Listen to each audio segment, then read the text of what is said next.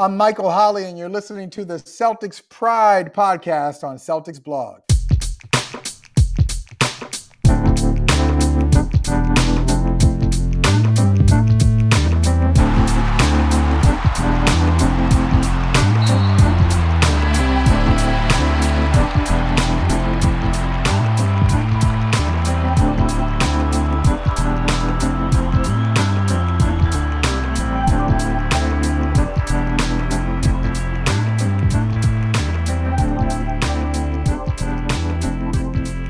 Welcome to the Celtics Pride podcast on Celtics Blog. I am Adam Motenko. With me, as always, my good friend Mike Minkoff. Hello, Adam. Hello, listeners. I hope those celebrating had a nice holiday and got some wonderful gifts to offset the lumps of coal the Celtics have been sending our way of late. We are recording this right after a loss to Minnesota. Josh Motenko, the coach, is out with a non-COVID. I don't know. He's just out. He's out. Today on the podcast, we are reacting to this Minnesota game, unfortunately. We're going to talk about the last couple of games, some trends. People are in, people are out, musical chairs with COVID. And we'll talk about who's emerging and who is submerging before hitting the next couple of games. Mike, was this the worst loss of the season? Maybe. I don't know. I can't isolate it in my brain. This is just one on what's now become a mountain of really frustrating losses over the past season and a half. I would say this just has all of the same kind of feel to it as a frustrating start to the season when the Celtics went 2-5, the entirety of last season when we were just up and down, and now now we're 2 games below 500. We're 15-17. But we're I think 1-3 in our last 4 games where we had been kind of hovering right around 500. We're at best an average team, and that's just what it is. And this losing, collapsing in the fourth quarter against a team that was down basically its entire core rotation is that it's disheartening to say the least. Yeah, this Minnesota team, I'd like to think I know most of the players in the NBA. I didn't know half of these guys, and some of them were right off the street, including Greg Monroe, who hadn't played in years, plural, with an S at the end. And he played well. He dominated. This team, they were missing the Minnesota team. They're missing their top 3 players, down most of their rotation players except for 2. A really, really ugly loss because we were up by 10 for most of the game, got into the fourth quarter, and Minnesota went on a 14-2 run that may have actually started in the third, but it was at the beginning of the fourth, and we couldn't come back from that. They went on the run, and we just could not come back. And the whole game, I told you, Mike, it was an ugly game. It was like watching teams that didn't know how to play together, and I said, at least the Celtics have played together. At least you've got Horford, Pritchard, Jaylen Brown, Robert Williams, Grant Williams. At least they've played together. And I thought that gave us the advantage, and I thought we would win tonight. I think I even told you this should be an easy win for us. And I think we were up 10 at that time. And so this is a really disappointing loss. There's some mathematical impossibility. I'm looking at the box score, and single game plus minus doesn't mean a whole heck of a lot, but I'm just trying to comprehend. Okay, Peyton Pritchard played 45 minutes. He was a +1. Jaylen Brown played 39 minutes. He had a terrible shooting game. He was 8 of 24, 8 for 13 from the free throw line, 2 for 8 from the 3-point line. So he wasn't very efficient. He had 26 points, but he was +11 in 39 minutes again. Romeo Langford played 36 minutes. A lot of those had to have overlapped with Peyton Pritchard, who played all but 3, and Jaylen Brown, who played 39. Somehow Romeo Langford was -32 in this game. I can't mathematically comprehend how much he would have had to have been outscored by the 5-man units when he was on the court. It doesn't even make sense. Anyway, yeah, what Yep. I think what's so no, not I think. I know what's so frustrating with this team is that it just. I mean, what was incomprehensible this game is like in the second half, the defense seemed to always be in the wrong place. And like you said, these are guys that have largely played together. Like everyone that was playing today has been on the roster since day one of this season. So I don't know why nobody knew how to play defense all of a sudden. Like literally, like I don't think I can count as high as the number of open 3-pointers, like with literally our defender running away from the guy about to catch the ball. I saw in the second half. So and this game is coming off the heels of the Celtics playing a phenomenal 43 minutes against the Milwaukee Bucks, only to completely collapse in the last 5 minutes. While Giannis, former MVP, reigning champion, Giannis is great, and we didn't have Horford, who's our best Giannis defender. That's all fine, but we still just have all of these bad habits that consistently manifest, so that we're a 500 team, and I, we are, this is our last podcast of 2021.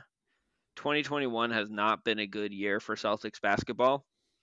Um, I think Brad Stevens needs to have some New Year's resolutions, and really thinking about, is he going to wait and just, hope this team evolves into something it's pretty clearly proven it's not, which is a great team with this um, cast of characters, or is he going to make some proactive moves and maybe really seriously shake things up? I'm increasingly pessimistic that a team built around Tatum, Brown, and Smart is going to get us anywhere close to where we want to be.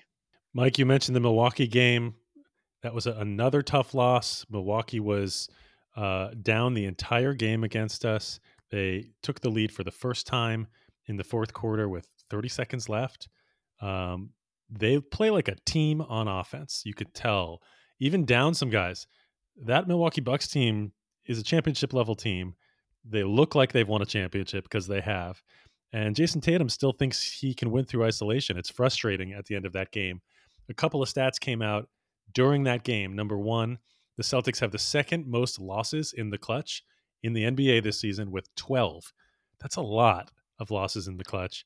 13 And with this game. 13 with this game. Yep. 13 with this game. I don't know whether that makes them first or second at this point, but they're at the top of the league. And number two, second stat, Jason Tatum, the number one scorer in the fourth quarter in the NBA this year so far.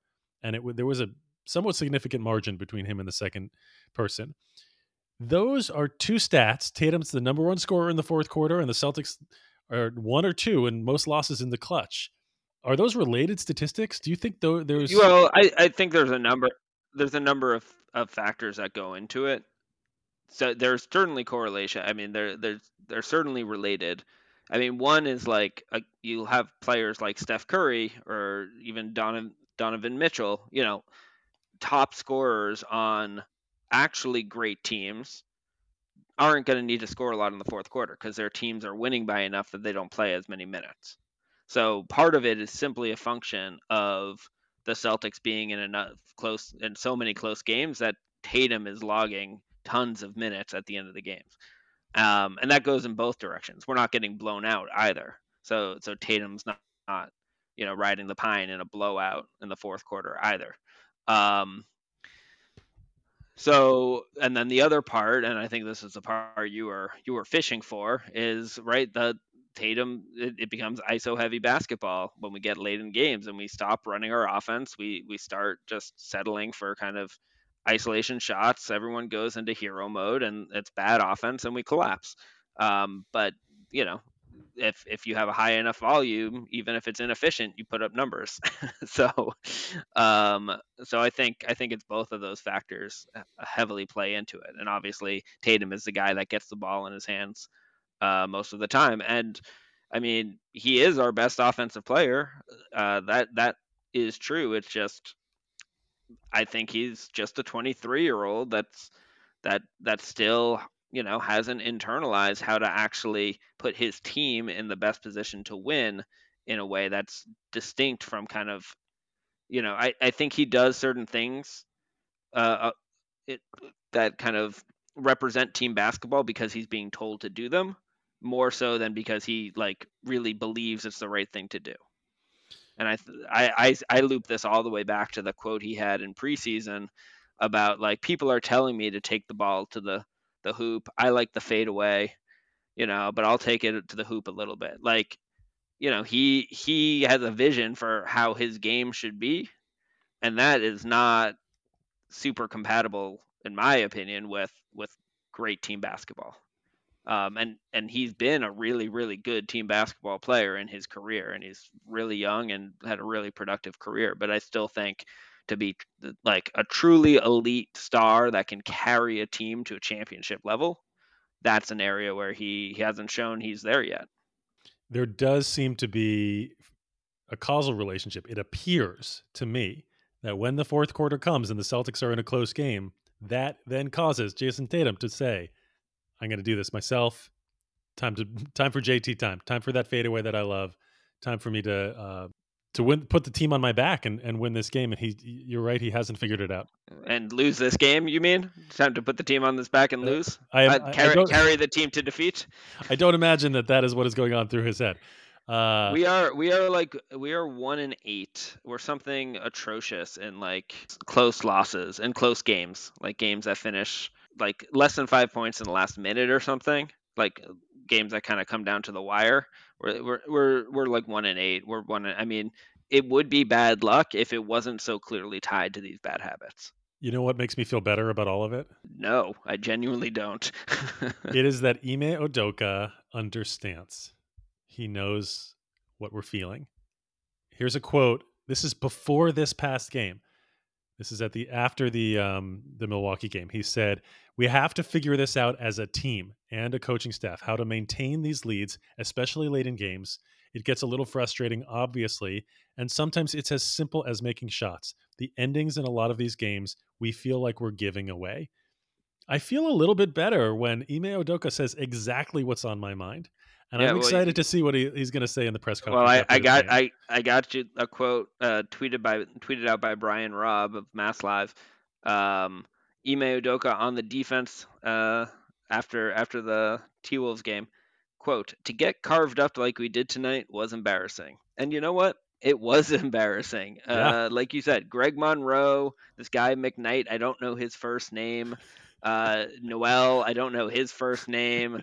These guys were just draining open threes. They were out jumping, out hustling, out running our entire team, out rebounding for sure. It was like Monroe, McKnight, and Noel like putting our starting center and power forward and backup four, Williams, Horford, and Williams in the blender for the entirety of the second half.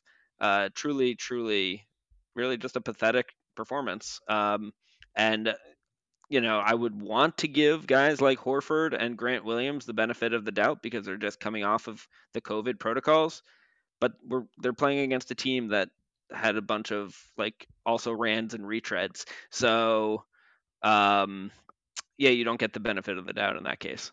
Yeah, I thought Horford looked pretty good for his first game back as well.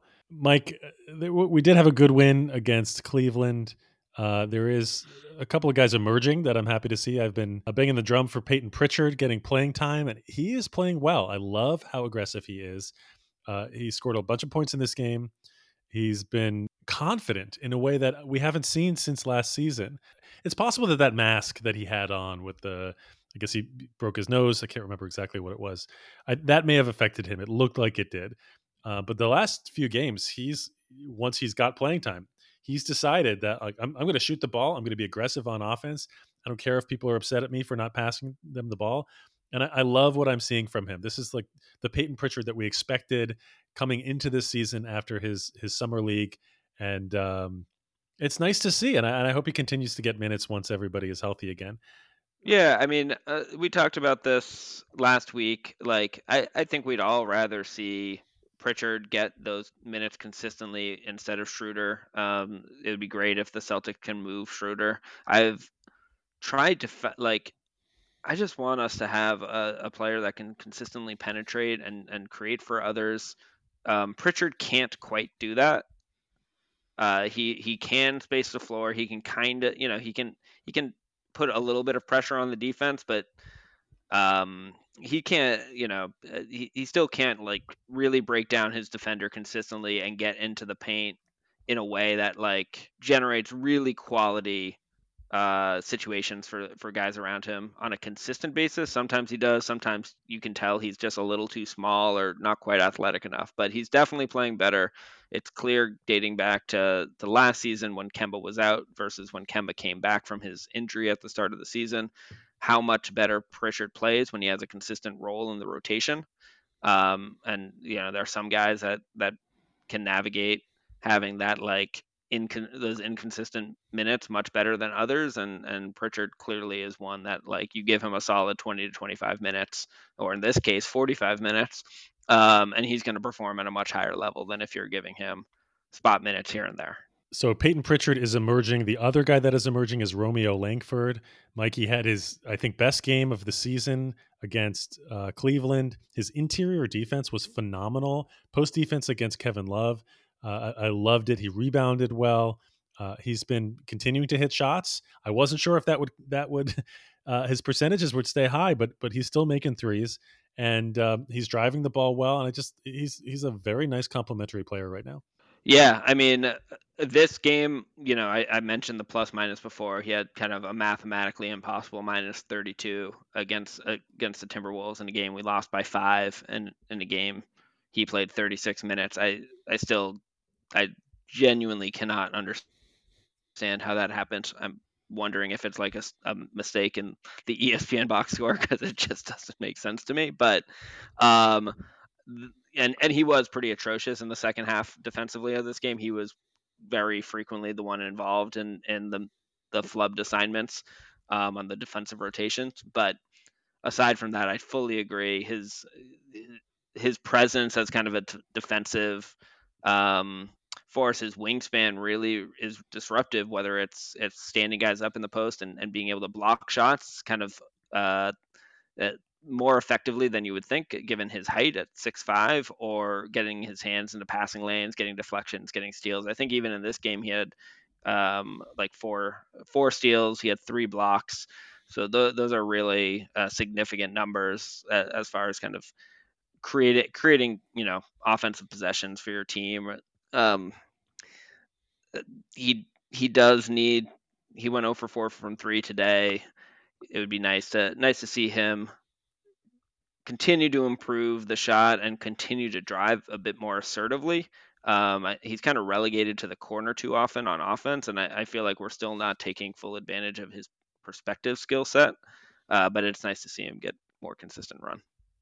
On the other side of that coin, Juancho Hernan Gomez is getting minutes. Mike, do you know what his 3-point percentage is on the season? I'm gonna say. Yeah, why don't you give me an over under? I'm gonna go with 8.7%. It's 18.8. Oh, I was okay. All Is right, there a that's difference? pretty good. Yeah, like 1 out of every 9, 1 out of every 11, actually. Oh, if the Yeah, alternatives were players in the league, I would say let's not play him. But I don't know what to do. yeah. I mean, the worst part is that not only is Hernan Gomez playing, he was playing and sharing the floor with Jabari Parker and Sam Hauser for minutes this evening. Like, I mean, I I wrote this in the Celtics blog Slack. I will never ever understand why Jabari Parker is on the Celtics. We made a promise to him last year to sign him for 2 years. I'm convinced it's just because he's part of the Church of Latter-day Saints, Mormon like Danny. I don't know why. I can't. There's no basketball reason, so I've got to assume it's some other reason, because he doesn't make sense as like he doesn't fill any role for this team. He's terrible, and I'm pretty sure was just sent here to suck joy out of my Celtics viewing experience. Do you have any alternative theories here, Adam? Yeah, I don't think we actually promised him that he would stay this year, and I'm buying time right now to look up when we can waive him and still get rid of half his contract, because I think he's a potential trade chip to a team that wants to save money.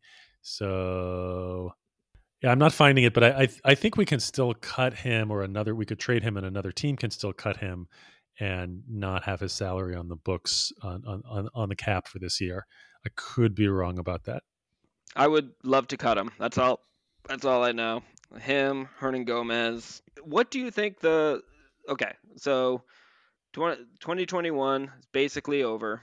2022 is ahead of us, Adam. Like, what do you think the team, like, where are we? Like, where are we as we reflect on the Boston Celtics 2021 and look ahead to 2022? You are reminding me, I think it was last podcast. I believe I was talking about trading Dennis Schroeder, and you were, or maybe no, Josh Richardson. And you were saying something about like, he's playing the best basketball on the team right now. And why would we trade him? And I said, because we're not a contender. We're just not a contender this year. This is not the year for us. So, I mean, I think you hope that Jaylen Brown and Jason Tatum, that something clicks and they start to get it in terms of playmaking. I think you hope that this team develops an additional sense of grit and hustle. I mean, we are at the end of December, right? We're not back in early November, late October, when we were having all the problems that led to losses that looked similar to this, just against real NBA competition, right? So I hope we figure some things out. I hope Ime Udoka starts getting through to them, that we actually, I mean, it's 2 steps forward, 1 step back. I do see us making progress, but it needs to culminate into something. And I think we could go on a run later in the year. I would actually be surprised if we didn't. What a strange season. Who knows what is going to happen? Who knows who's going to play and when? So, but we're not going far in the playoffs this year. I mean, look, we're still like 3-4 games out of 6th place. We're still in the playoff No, hunt here. that's yeah. Well, that right, and I agreed with you last week that we're not a contender, but I also said at the time that we could still end up in the top 4 in the East. And I think that's true. I think it's a bit unlikely, but I do think it's still possible we could end up in around the 4th seed. I mean, the reality is we have the second easiest schedule remaining on the season. We That doesn't matter. are That doesn't it matter. does it does matter. Not when we play It, down to the level of competition every game. Mike, are you an NBA team looking to increase your confidence? Come play the Boston Celtics. We can help you do that. we'll see. We'll see. I think you're wrong, just flat out. I mean, that Cleveland team we played was not the best version of them. I think this is frankly we are glossing over a little bit the fact that we didn't have 2 of our 3 best players in Jason Tatum and Marcus Smart. So we didn't have our most important player on offense and our most important player on defense. I mean that is significant.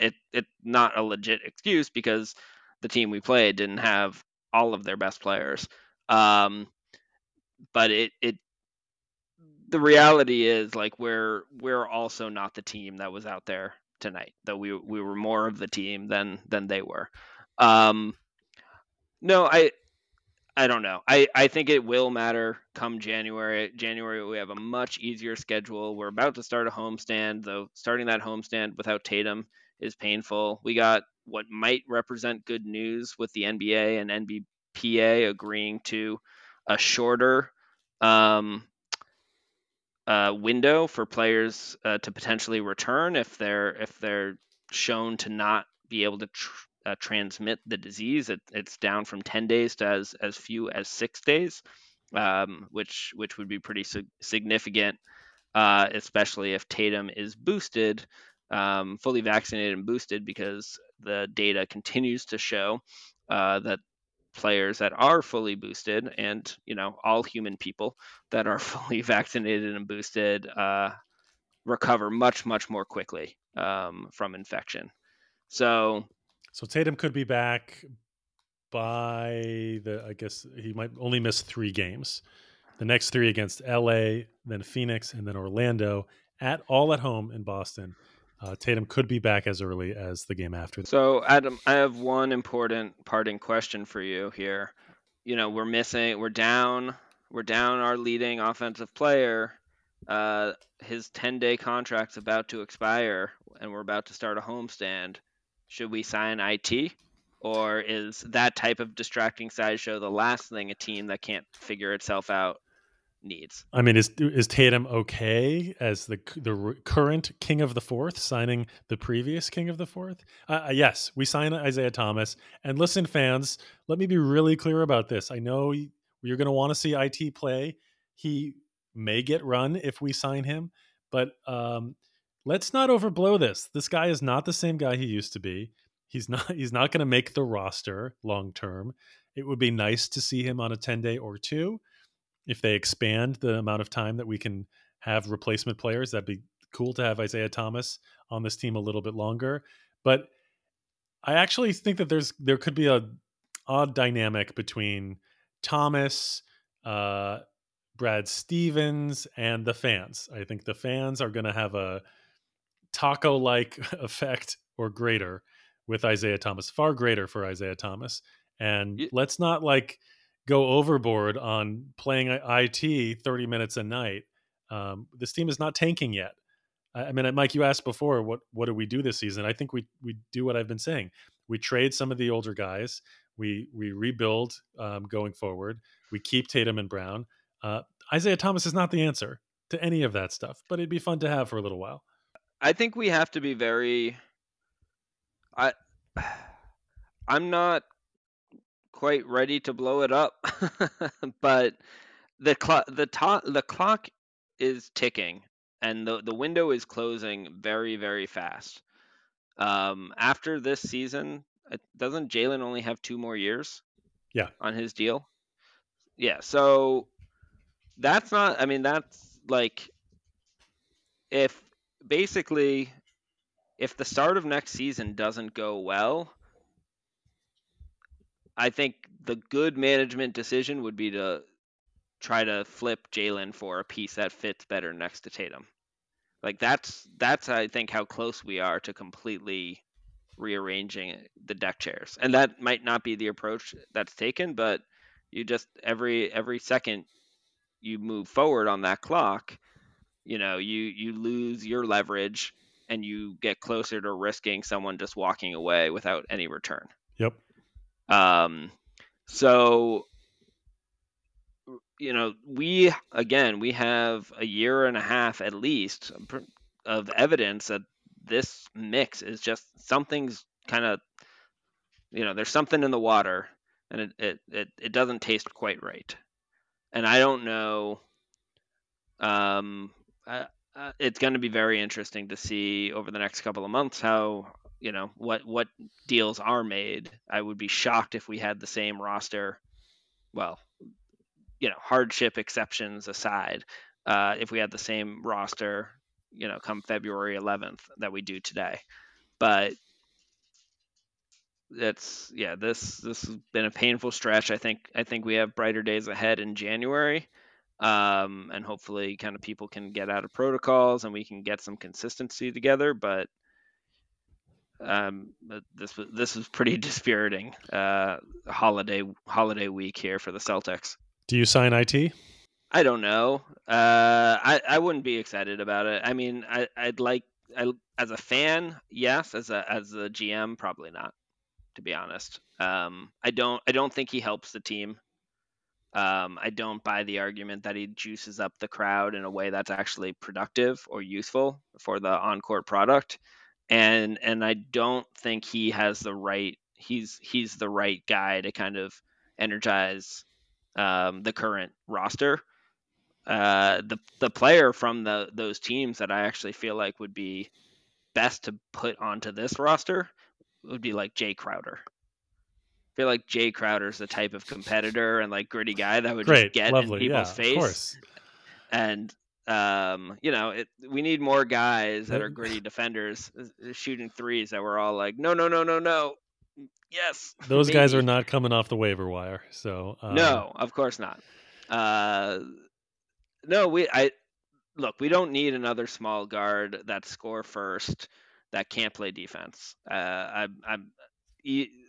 So as a GM, do I want IT? No, I don't. As a fan, do I want IT? Yeah, sure. What about as a coach? No, I don't. Yeah, agreed. There you have it, Celtics fans. Go do something else. This team right now is not good for mental health. So go distract yourself with something else.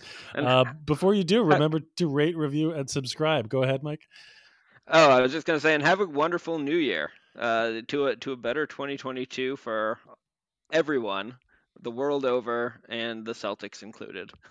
Cheers to a brighter future. Stay safe, everyone. If you want to follow us on Twitter at Celtics Pride Pod or at Mike Minkoff NBA, I am not on Twitter. Thank you for listening. You are a part of Celtics Pride on Celtics Blog.